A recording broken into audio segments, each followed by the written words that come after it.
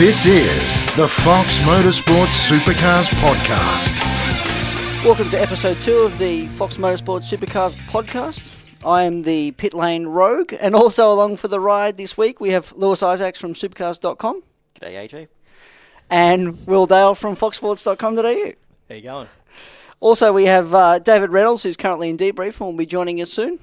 But boys, let's start with our Winton wrap. What a cracking bunch of races they were on the weekend. It really was. And you kind of expect that from Winton, being a much tighter track where if you're going to make a passing move, yeah, you can look at strategy, but if you want to get past, you got to force your way by. Yeah, it was one of those races where everyone expected the weather to have a massive impact, and it didn't. You know, on the Saturday and the Sunday, I don't think it seemed to matter too much. As Will suggested, you know, you do have to do a bit of biffing and barging, and that's what the category's renowned for. It's not like other categories where you hit someone and your race is effectively over because your car's significantly damaged. And I thought it was a pretty sound weekend, especially results-wise. It was good for the championship. All right, Will, talk us through your weekend highlight. I got to say it's the increasing needle that's going on between Red Bull HRT and Shell V-Power Racing Team. I mean, the battle between McLaughlin and Van Gisbergen in the early laps of race 2, that was great. That was great to watch.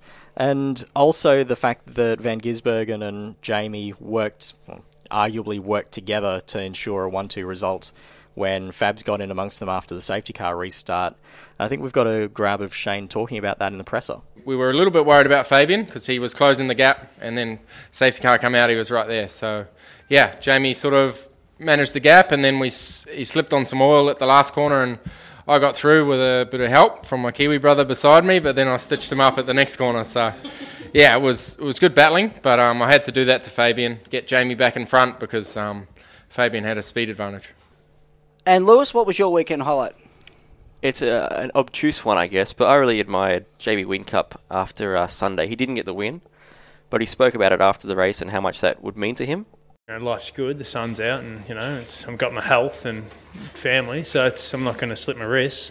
But I'm not here to run second either. So disappointing not to win. I want to win a race and haven't done that yet. That was very interesting from Jamie. Yeah, I just think for someone like him who's won so much, he's probably going to be statistically the most successful driver the category's ever seen.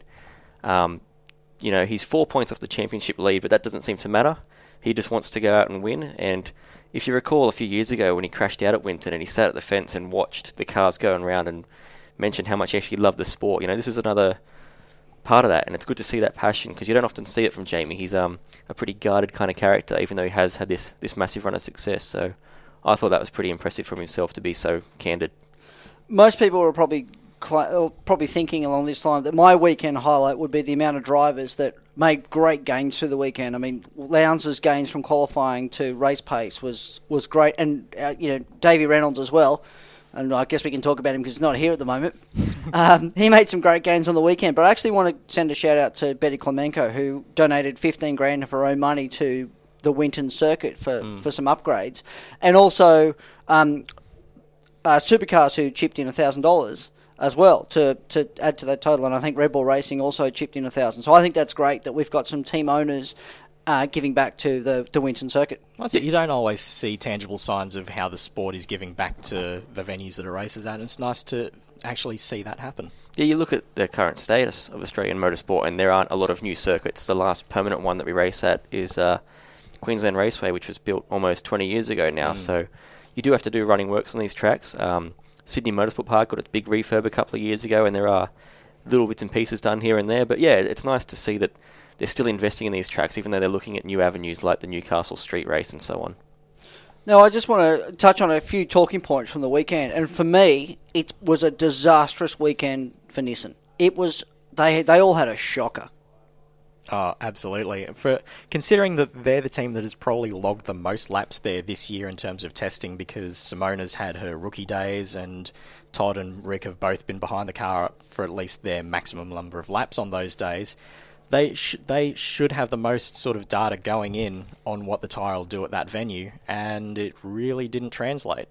And especially when every team lost track time on the Friday due to the weather, they should have gone in with an advantage. And also, given their complaints over lack of horsepower, Winton's not a track that really will show that up, and they still struggled. Yeah, it's been a circuit they've gone notoriously well at. You remember Moff's win there a couple of years ago and whatnot. Don't mention the juice. Yeah, but it's a track that suits that style of car. It seems like the short, sharp turns and whatnot, are kind of suited to the Ultima. So to watch them struggle was, it must have been pretty sobering for them. And you speak to members of the team and they talk about how significant the tyre change this year is, and they just haven't wrapped their heads around it. Their setups from last year, they say they've got to throw away.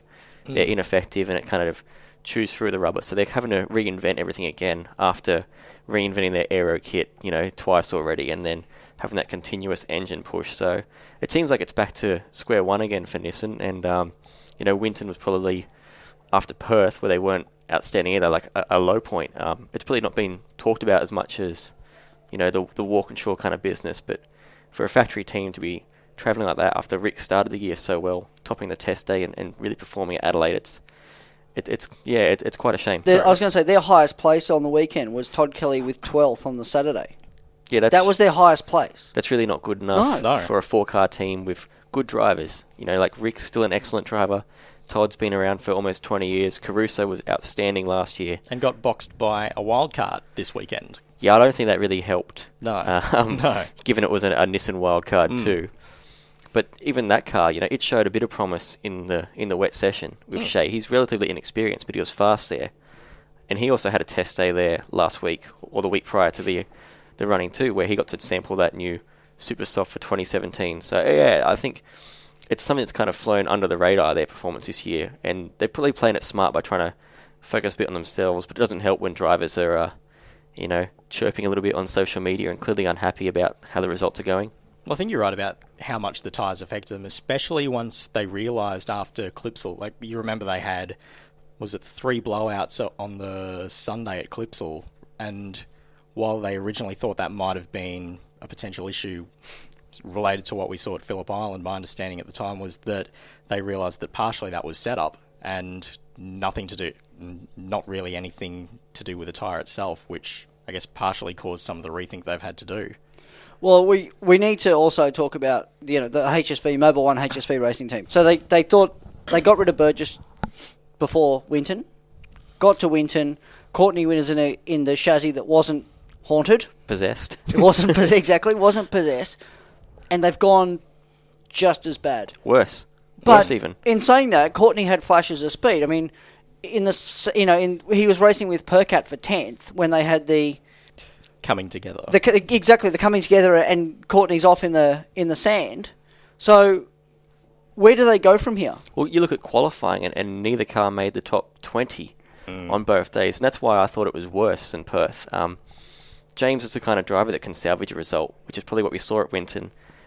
In hindsight, it's definitely what we saw at Adelaide. That was clearly all him. But you look at that team, and we mentioned it on the last podcast. You go back a few years, and it's the same story. They're nowhere, and they're trying to reinvent the team and getting rid of Burgess. It seems like a band-aid solution for something perhaps a bit bigger. He's one man who's worth a lot of money and has a lot of experience and brought a bit of success to them. He won 7 races in that short tenure he had there, but it just seems like there's bigger problems at that team than the team manager or team principal can resolve on their own. But equally, it's not like a football code where you fire the coach and the players band together and rally and they roll out the next week and turn it on. Whatever the problem is was not going to be solved overnight by getting rid of Adrian Burgess. No. So what do they need? Do they need... I mean, it's not like Ryan said in the coverage on the weekend that it's not that he's not there all the time because other teams have got management structures in place to deal with these sorts of things. Like he mentioned Penske because Roger's not here every time, but... Well, Betty is even interstate. Yeah. And Roland's not engineering the cars at Triple Eight. No. So do they need a bigger investment? Is that the problem? Is the problem? I mean, because their engines are strong. Yeah, well, we're going to get to that. I think the fact that the horsepower in the customer cars you're even seeing, like they pull away just as significantly. The economy rates of them is it's really impressive. And over the super sprints that might not be too evident, but in the longer races this year, that'll really play into the hands of those that have those. But you look at the ball sports, and you touched on managers, and if you do it in a ball sport, you only do it if there's someone better out there to replace your manager with. Rarely does it, kind of revitalise the team if you're in like a bit of a problem. So they've got rid of Burgess and they've promoted Matt Nielsen, who was already in-house. So if he's better, why wasn't he doing it to begin with? And who's better that's available? They're probably saving a bit of money right now by not having Adrian on board. But where do you go from here? Well, if they're casting the net far and wide, and they said they're going to look external, internal, worldwide, who else would they get? I mean, Burgess had great F1 pedigree.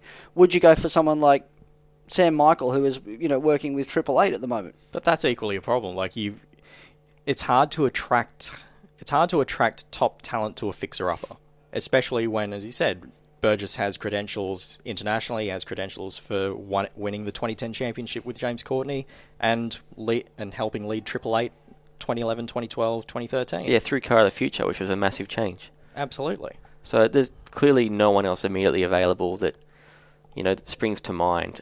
And yeah, as you guys touched on, it's not necessarily that one person's job to fix the cars completely. Do you invest more in chassis development? Ryan touched on sharing componentry or kind of like R&D with other teams to try to find the best things. So that was something BJR did with the introduction of Car of the Future. They tried to get that Triple Eight front end, and all of a sudden they start winning races in that era. You buy the best bits available. It was something DJR Team Penske did too. They outsourced all their R&D to ProDrive essentially at first and kind of tried to fix their own kind of setup around that. It was a sensible shortcut to take, and it saves a lot of money than trying to fumble around in the dark on your own, which arguably is what Mobil won HSV Racing have done the last few years. Boost Mobil. Well, there was two teams mentioned that are running Walkinshaw engines. There's GRM and Erebus. So let's talk about Erebus. Let's get David Reynolds on the phone. Hey boys, how's it going? Yeah, good mate. We were just talking about Mobil or Walkinshaw Racing having a tie-up with certain teams, and GRM and Erebus were mentioned. How would that sit with you if that was to happen? What, we share IP and stuff? Yeah. No, I don't think it'll happen. No chance with us. When we originally sat down with Baz at the start of last year, we want to build a car and have our own IP that no one can really steal or use or buy or sell, off us. So I don't think it will happen. No. Perfect. Well, that's let's move on. That's that question. Yeah. Well, Dave, will that extend to the engine department as well? Because you guys currently run Walkinshaw engines, don't you? Yeah. We buy engines off them. Yeah. So it's GRM. So there's sort of six cars with the same engine in them. How do you rate those engines? Because I was listening to a couple of radios from Barbagallo of cars that were behind Walkinshaw engine cars, and the drivers were saying, like, just amazed with the horsepower you guys had. Is that a fair assessment? Mate, yeah, we're going all right, I reckon. I've been with them for 2 years now, so, this is my second season. They had an update halfway through last year that we never got till this year that sort of improved it again. So, mate, to be honest, they're some of the better engines I've had in a long time. But I don't think they're the best yet. I still think DJR have stronger engines, or they put their power down better, so it looks like they have better engines than us. But I'm pretty happy, pretty comfortable. Well, you'd have to be happy after the weekend, because although you didn't have the best qualifying pace, your race pace was outstanding, and if you had qualified better, you probably would have been well and truly on the podium. Yeah, man, I was pretty happy with our race pace, especially on the Saturday. My car was phenomenal, and don't bleep me out either. No, it was really good, man. It was one of the rare times that your car works really well and just makes easy work of it. But on the Sunday, we stuffed it around with the setup too much and tried to make it turn a bit better, especially with qualifying. We tried to keep it in for the race, and it kind of just stuffed up the balance a bit. But it was still pacing enough to end up 7th, so mate, it was really good. Well, at Perth, we saw Barry get a bit upset at you for not showing enough aggression. So do you think you brought a bit of that to Winton as well? Got the elbows out a little bit more? Yeah. I was... Hang on. Are you getting arrested? Paramedic. Yeah, but it's easy to fight when your car's good, but if your car's no good, it's hard to sort of fight. And in Perth, our car was pretty weak on the Sunday, so it kind of made my job really hard as a race driver, but at Winton, mate, it was kind of easy to go forward because I think we should have qualified further up the front than what our pace indicated. So, yeah. So what was the big thing out of debrief today? What's the one thing that you're chasing that you're not happy with? Just our qualifying pace. We need to really figure out how to make the car turn on the new tyre. We put these new tyres on, and you get a lot more rear grip than you do than the front, and it just pushes the car around. If you can't get the turning done in the mid corner, that's all our dramas at the minute. It sounds like a really easy thing to fix, but we just haven't found the magic bullet yet. We're like, when you watch like the Team Penske cars, because they're obviously phenomenal qualifiers, they're a little bit more compared to our car, they're a little bit more unstable on the entry, but they have this really big mid-corner turn, and as soon as they get on the throttle, all their sort of dramas disappear, and they've got amazing drive. So, it's given us sort of indications of maybe where we need to head. Well, the drama that you're reporting seems to be pretty consistent with what some of the other teams are showing. I mean, we saw Mostert in one of the sessions running roaded fronts, which would have been up to temperature, and bolting a brand new set of rears to the back to try and, I guess, balance things out. Yeah, that's a common thing. We tried that on Sunday, but to be honest, I don't think it made any difference. Depends where your pressures are and where your operating window is, and you try and get the evenly matched front to rear so you can put in a really hard lap, but I don't think it made a difference to our car. Now, I think we also need to touch on the wildcards from the weekend, because that was the first weekend that we've rolled out those wildcard programs. How do you think the three of them went? I reckon some of them did good. Like in qualifying, they, especially, I think all of them actually showed up, some of the main drivers. So, that was awesome to see him. Well, I was going to say, because Shea Davies, his best finish on the weekend was 18th. James Golding, his best finish was 16th. Macaulay Jones finished 20th. So, there's a fair few drivers who are behind them. Mate, they did an amazing job. It was cool. I never saw them on the track, so it was good. Well, you saw a couple of your rivals get a bit upset at a few of the wild cards and rookies. So, is there still a fair bit of hazing that goes on for the young fellas in the category like that? Like in regards to the Winterbottom and Rouleau thing? Yeah. Yeah, poor Mark got screwed over big time, I reckon. So he didn't get thrown under the bus, as Alex said? Sorry? Well, Alex said he got thrown under the bus by Mark, so do you not agree with that? No, I totally agree with what Mark said. But I think Alex then said something like, I think he doesn't know his place that well, young Alex at the minute. And he's trying to find it. Well, he for the most part finished behind the wildcards, but it was, Shea Davies and Caruso that I think had a lot of people talking as well. The incident of those two coming together on Sunday and firing Caruso off into the fence. Yeah. Well, I think in their instance, their wheels interlock, and then it broke Caruso's steering. So it's one of those bad incidents. But yeah, poor old Mark got stuffed over at the restart because I think Alex was trying to do the right thing and get out of the way, but kind of, I don't know, when you're trying to get out of the way, the best thing to do is just stay on the racing line and let everyone pass on the inside, and that's how you sort of get out of the way. And make sure you put your indicator on, right? To be honest, it's really hard to find where the indicator is. It's not on the stalk like in a road car. It's like a funny switch that's poorly indicated. Described. Yeah, poorly indicated. Funny that. Well, McLaughlin had no trouble finding it on the weekend because he indicated for everyone else, let most people through on Sunday. Mate, I couldn't believe that. Could not believe that. He made it easy for SVG to go through, and everybody. He basically just almost pulled over and let them just go through. I understand what he was trying to do, but I couldn't believe he did that.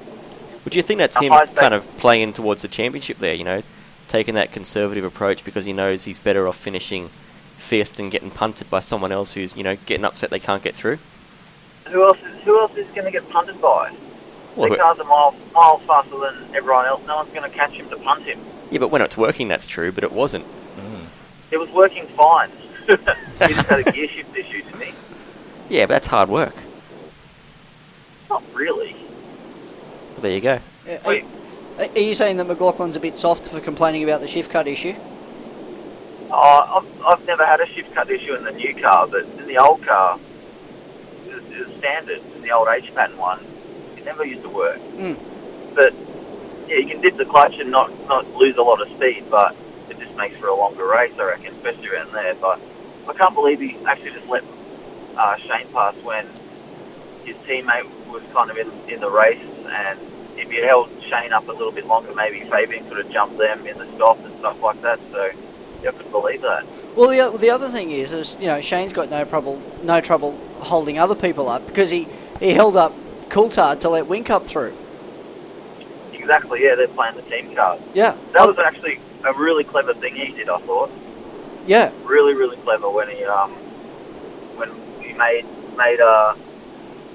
Fabian go to the outside of turn 3, and then Whincup was able to sneak down and get him on the inside. Man, that was really, really, really good piece of driving. I'll tell you what, Fabs was not happy about the bump that he copped from Whincup. He was on the radio for a good few laps afterwards. Not overly pleased, but fair enough. Cost him a spot and cost him a shot at the win. Top racing, my friend. I spoke to the DSA afterwards, and he said you wouldn't believe the amount of emails he gets just about little contacts like that sort of go nowhere and doesn't mean anything. So it's just drivers complaining about nothing. I could believe that the stewards report for the ones that actually did get looked at was a mile long from Winton, just from the Sunday. I know. Every race is the same. There's always teams trying to dob in other teams for, to try and get them their advantage, and other drivers saying, "Oh, he hit me at turn 4 in the back, but nothing really happened." And it's just kind of stupid. People just got to get over it. So it's not a job you're going to pick up in retirement then? No way. Well, the other thing is that weren't they supposed to be outlawing a lot of that dobbing from Phillip Island? I mean, there was a piece from in the papers about them trying to outlaw all the niggling and dobbing up and down pit lane, but strongly discourage you from.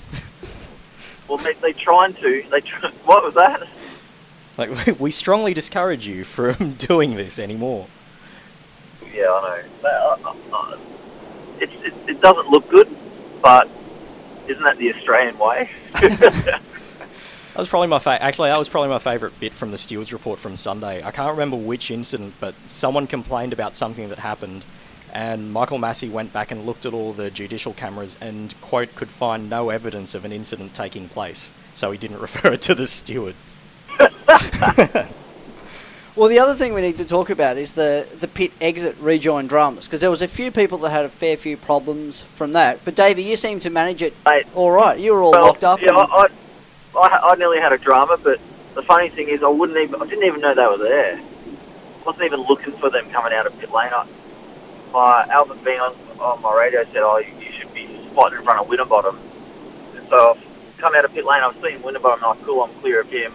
And then I get to the braking zone and put on my brakes, and there's 3 cars beside me trying to pass me. I had no idea, so I just had to make the best of a bad situation, and it actually turned out really cool for me. Yeah, you look like a boss doing that. I know, thanks, man. Yeah, it's all skill. 2 turner, 2 burner. Well, it looked better than Tim Slade's effort. I'm sure Rick Kelly's still angry over that, just being taken out. I know.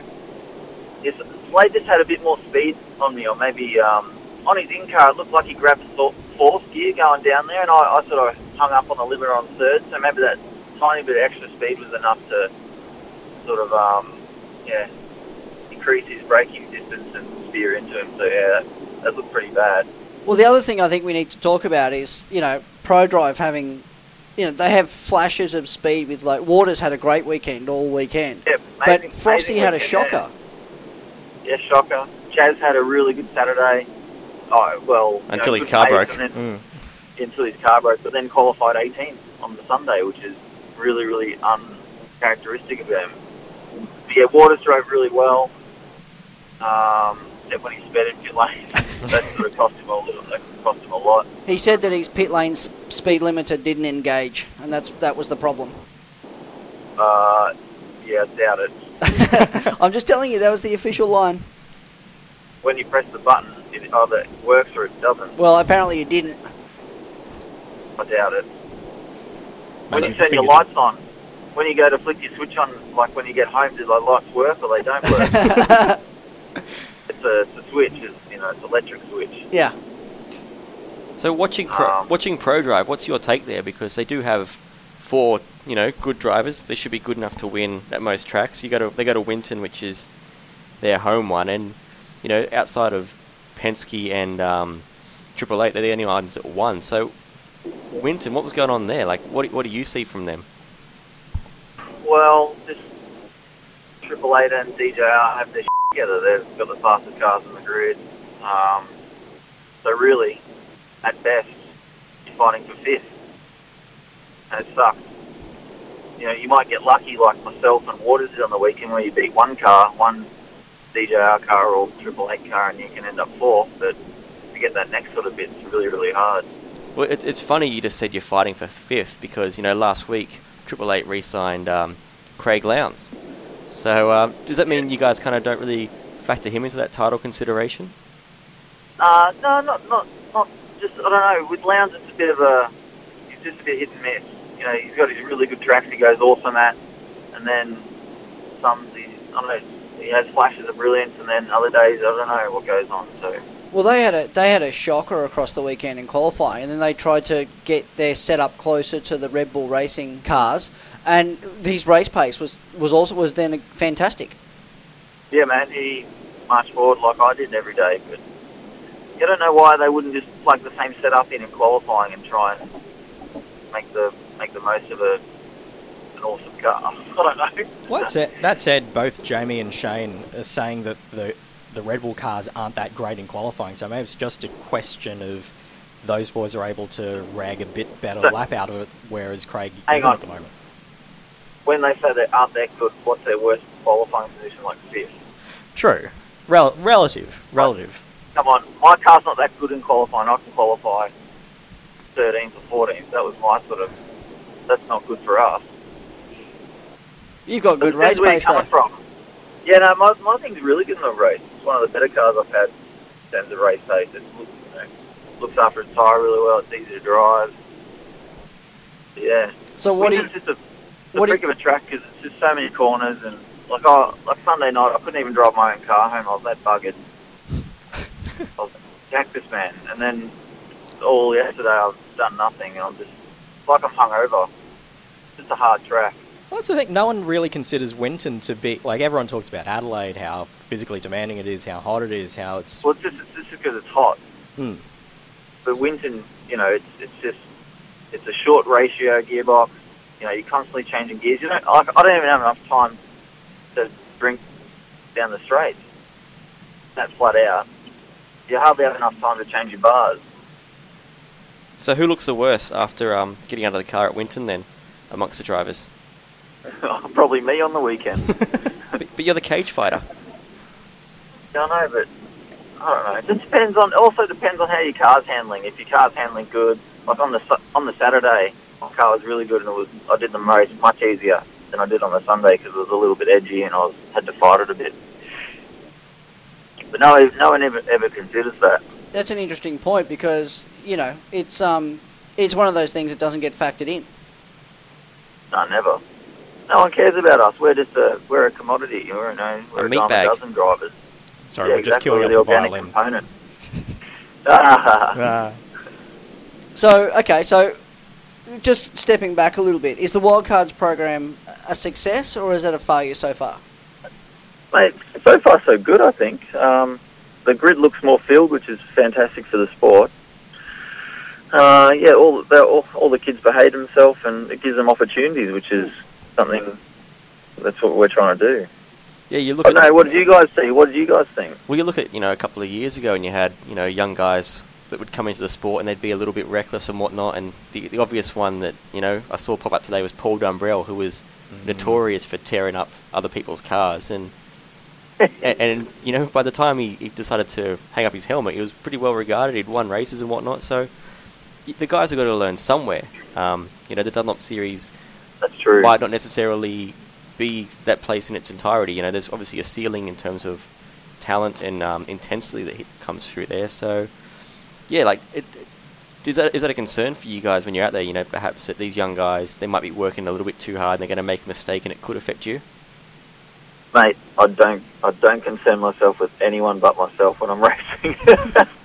That's a good attitude for the next time someone hits you. We'll roll that out again. I'm not worried about, unless people have really big accidents, I'm not really worried about other people's well-being. I think the other team that we need to... Call me an asshole, I don't care. I think the other team we need to talk about is Techno, because they've had a shocking start to the year. But then 2 top 10s at Winton. It was good pace for them. Yeah, Will was 5th behind me in race 1, and I think he was 9th or something in race 2. So that's a much more improvement for them. Well, I'd say that's 3 straight weekends when you factor in Phillip Island, where they've come home with a straight race car, and they couldn't say that after Adelaide. Certainly couldn't say that after Symmons Plains. It's true.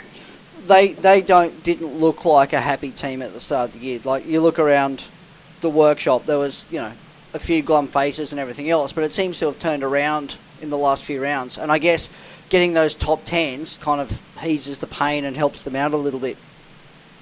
Yeah, definitely. Yeah, any good results help team morale. Well, that's it. In terms of 888 customer cars, they are the closest to those cars on a regular basis, and they've kind of flown under the radar in that respect. Like, they were probably best of the rest in Perth, and were once again up there at Winton. Yeah, but they've got this unique position where they're clearly out of championship contention, though. So you can kind of throw it all at each different race weekend without any concern about what's going to happen the one after, So is Campbell Little making a difference there? He seems to have brought consistency. Like, it's a small sample group to look at a couple of races, but you look at how the Techno car used to perform at tracks like Winton, tracks like Phillip Island. It used to be nowhere. And Davo was one of the best. Well, Davo was right up there, was good on his tyres at Barbagallo, defended quite strongly, and got a good result. That's probably one of the more measurable turnarounds, I would think. Well, that's an interesting point. And, how far can they go this year? I mean, they won Bathurst last year, but they were inconsistent with Davo behind the wheel. How far can they go this year? What is a positive outcome for them at the end of the day? More endurance race wins, or just race wins. As we said, they're kind of out of championship contention, so if they can just put all their focus on the particular races. John O'Webb's still one of the fastest co-drivers out there. Will's incredibly quick, and he seems to be a very smart racer too. He seems really, really good at managing. He's hard to pass, I can tell you that. But do you agree that he's still one of the fastest guys out there too? If you were to kind of rate the field, he lives and breathes it more. He lives and breathes racing more than anyone else in the category. So yeah, Will's one of the best drivers out there. Well, last year you were effectively a one-car team at points of the season. So is it really hard to develop as well when you're situated like that? It definitely is, but it's also not, because you're not swayed by any other factors or other drivers. You can just solely concentrate on yourself and what you want to do and achieve, and not worry about anyone else and what they've found. Or because sometimes other drivers go down different paths and find better ways, and then you try that setup and it's and then you're like, oh, what did we bother? And it's a waste of a day. And you know what I'm trying to say? Yeah, that makes sense. I guess you get a little less lost. Yeah, you kind of become a bit more selfish, but it's kind of for the better. Now, Dave, we were going to start a segment where you tee off on someone, but you had a fairly good weekend, so I don't guess there's anyone that you need to have a word at. Mate, I had a fantastic weekend as far as that. No, nothing. No one pissed me off or anything. It was great. So, are you excited for Darwin? Is there a few new things coming your way, or is it pretty much aiming for top 10s and that's the goal? No, we're still trying to qualify, in the top sort of 5. That's our goal, top 6 really. To be in the first 3 rows is good. We're just we're always building bits. We're trying to just got some ideas. We're trying to see if we can fit to the car and whatnot. But I think our car's not too bad with our spring balance. I think we found a good direction over the last couple of rounds with the soft tyre, and we're just trying to consolidate really and do some small tuning items. Yep. Nothing really major yet. So if you're not going to sound off on anyone, can you... You guys can do it. You guys can say, oh, this pissed me off, or Oh, we do all the time, mate. But are you, can you single someone out for a bit of praise then? Well, I just rag on Fogues. That's my favourite thing. Yeah.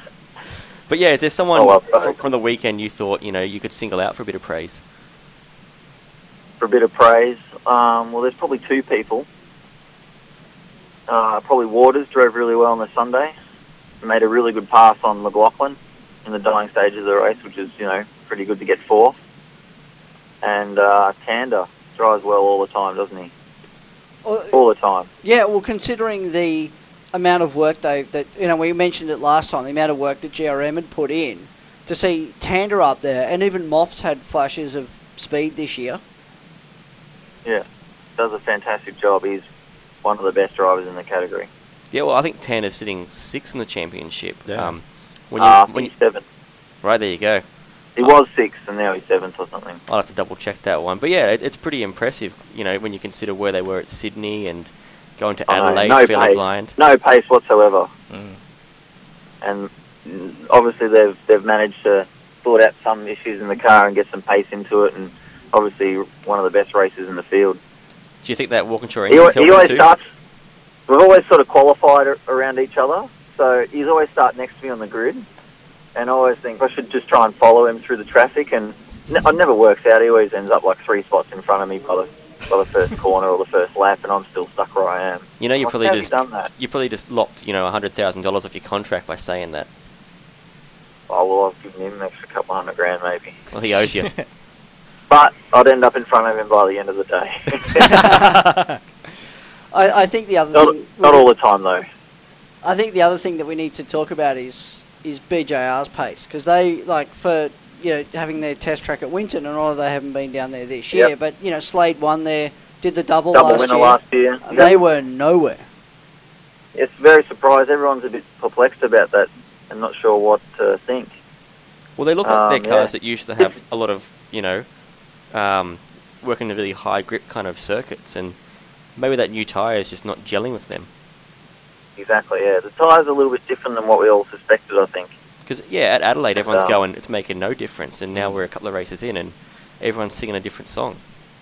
Yeah, for us, I think we've definitely cottoned onto it more so than the last couple of rounds, so... Yeah, it's definitely different than what we thought. We thought it wouldn't do nothing, and we're all changing our setups and going in different directions. So what is it you've learned about it over the past couple of rounds? Well, it's just not the same. It's not the same as the soft tyre we had last year. It just reacts a little bit different to your tuning item, if you know what I mean. I can't give too much away, even though I'd love to. So what's your spring rate and what's your we won't tell anyone, we promise. Where's Donald Trump? Next question. Well, the other thing that we need to talk about, especially with this weekend, is Alonso doing, awesome in Indy in the top. How good is he? Yeah, in the top 9 in his first outing. No. Is there any? What did he qualify? 4th. 5th, middle of the second row. 5th. Yeah, amazing. Hey, amazing job. Is there any supercars drivers that you think could transition to any other categories? Well, I think McLaughlin's got high hopes of doing NASCAR. I think that's his sort of American dream. That's probably half the reason why he signed up with DJR Penske. Mm-hmm. To try and... But otherwise, I don't think a lot of other people have aspirations to go overseas. Well, if you maybe Van Gisbergen, maybe. Well, he's backed off his racing other pursuits this year. Yeah, I think it's just because there were so many calendar clashes for him in particular. Like, when's his next one? Do it. Yeah, exactly. Yeah.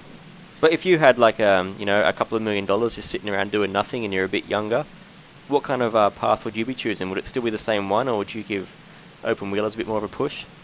Like if I was a young kid growing up, you mean? Yeah, and I've given you just a shed load of money. Okay, I'd probably go property market. In Sydney, right? Yeah, in Sydney or Melbourne. Mm. So is there anything? Well, it depends what you want to do. If you want to do, depends what you're passionate about. Like Formula 1, and that's the coolest, fastest sport there is. But if you want to do NASCAR, and there's heaps of other opportunities you can do. But for me, it's always just for me, after I won Formula Ford, I wanted to do the Formula One sort of dream and do F3 and stuff. But then we realised it's going to cost £600,000 to do a year over there, which is over $1 million per year, which we didn't have. So then we just stayed in Australia, and all I've wanted to do since then is race V8s. Which is a perfect thing. And also with the Penske thing, I mean, they could easily put McLaughlin into the second tier of the NASCAR series and do a couple of road course events like Watkins Glen and Mid-Ohio. Exactly. Yeah. And you would smoke them. You would hose them. Yeah, follow Ambrose's path, I guess, and do not do the trucks thing, but do a couple of wildcard events and then see how he goes. Yeah, I think once you get on the oval stuff on those cars, it's a lot different than the road courses. It takes a lot more discipline, and it's a bit of a boys' club. I think you got to join before you get good at it. Well, he'd have to have a few test days at the Thunderdome down in Melbourne to get used to the oval circuits. I don't know how good it Calder is. Park, yeah. Yes. with weeds and growing out of it. You become very adaptable. That place is it's all stuff, that joint. Yeah. Sad though, because I actually never went there when it was sort of up and running in the 90s. I wish I did though. Everyone said it was how good it was. That was actually my first live race meeting, Thunderdome. It was the last year the Americans came out in December '94 under the lights. Brilliant. It was it was just would have been amazing. Yeah, just pull up in the infield and Mum, Dad and I in our Tarago and just open up the moonroof, get back in because the NASCARs were phenomenally loud. And it was great. Yeah. How cool is that? Yeah. So would you ever do something in the off season, like get into a sprint car or something for a bit of fun? You see Paul Morris do it occasionally. Yeah. Oh, I've driven them before. They scare me, man. They're too fast. Oh, come on. 13-second laps around Parramatta. Yeah, I get a headache going around Winton, so I get a headache going around any speedway track. No, but I can appreciate it for what it is, but yeah, it's just a different discipline. I like my time off, man. When racing's over, We've got three and a half weeks till Darwin, and everyone's needing it, I think, because racing every 2 weeks since the end of Feb's been full on for the whole category. So what are you going to do for the next few weeks before Darwin then? Oh, honestly, I haven't even planned anything. Just hang out. The next race of the Supercars Championship is the Darwin Triple Crown in a few weeks' time. So, Will, thanks for your time. No dramas. Lewis, thanks for your time. Thanks for having me. Dave, always a pleasure. Thank you very much. No worries. Thanks for having me again. And we will see everyone after Darwin.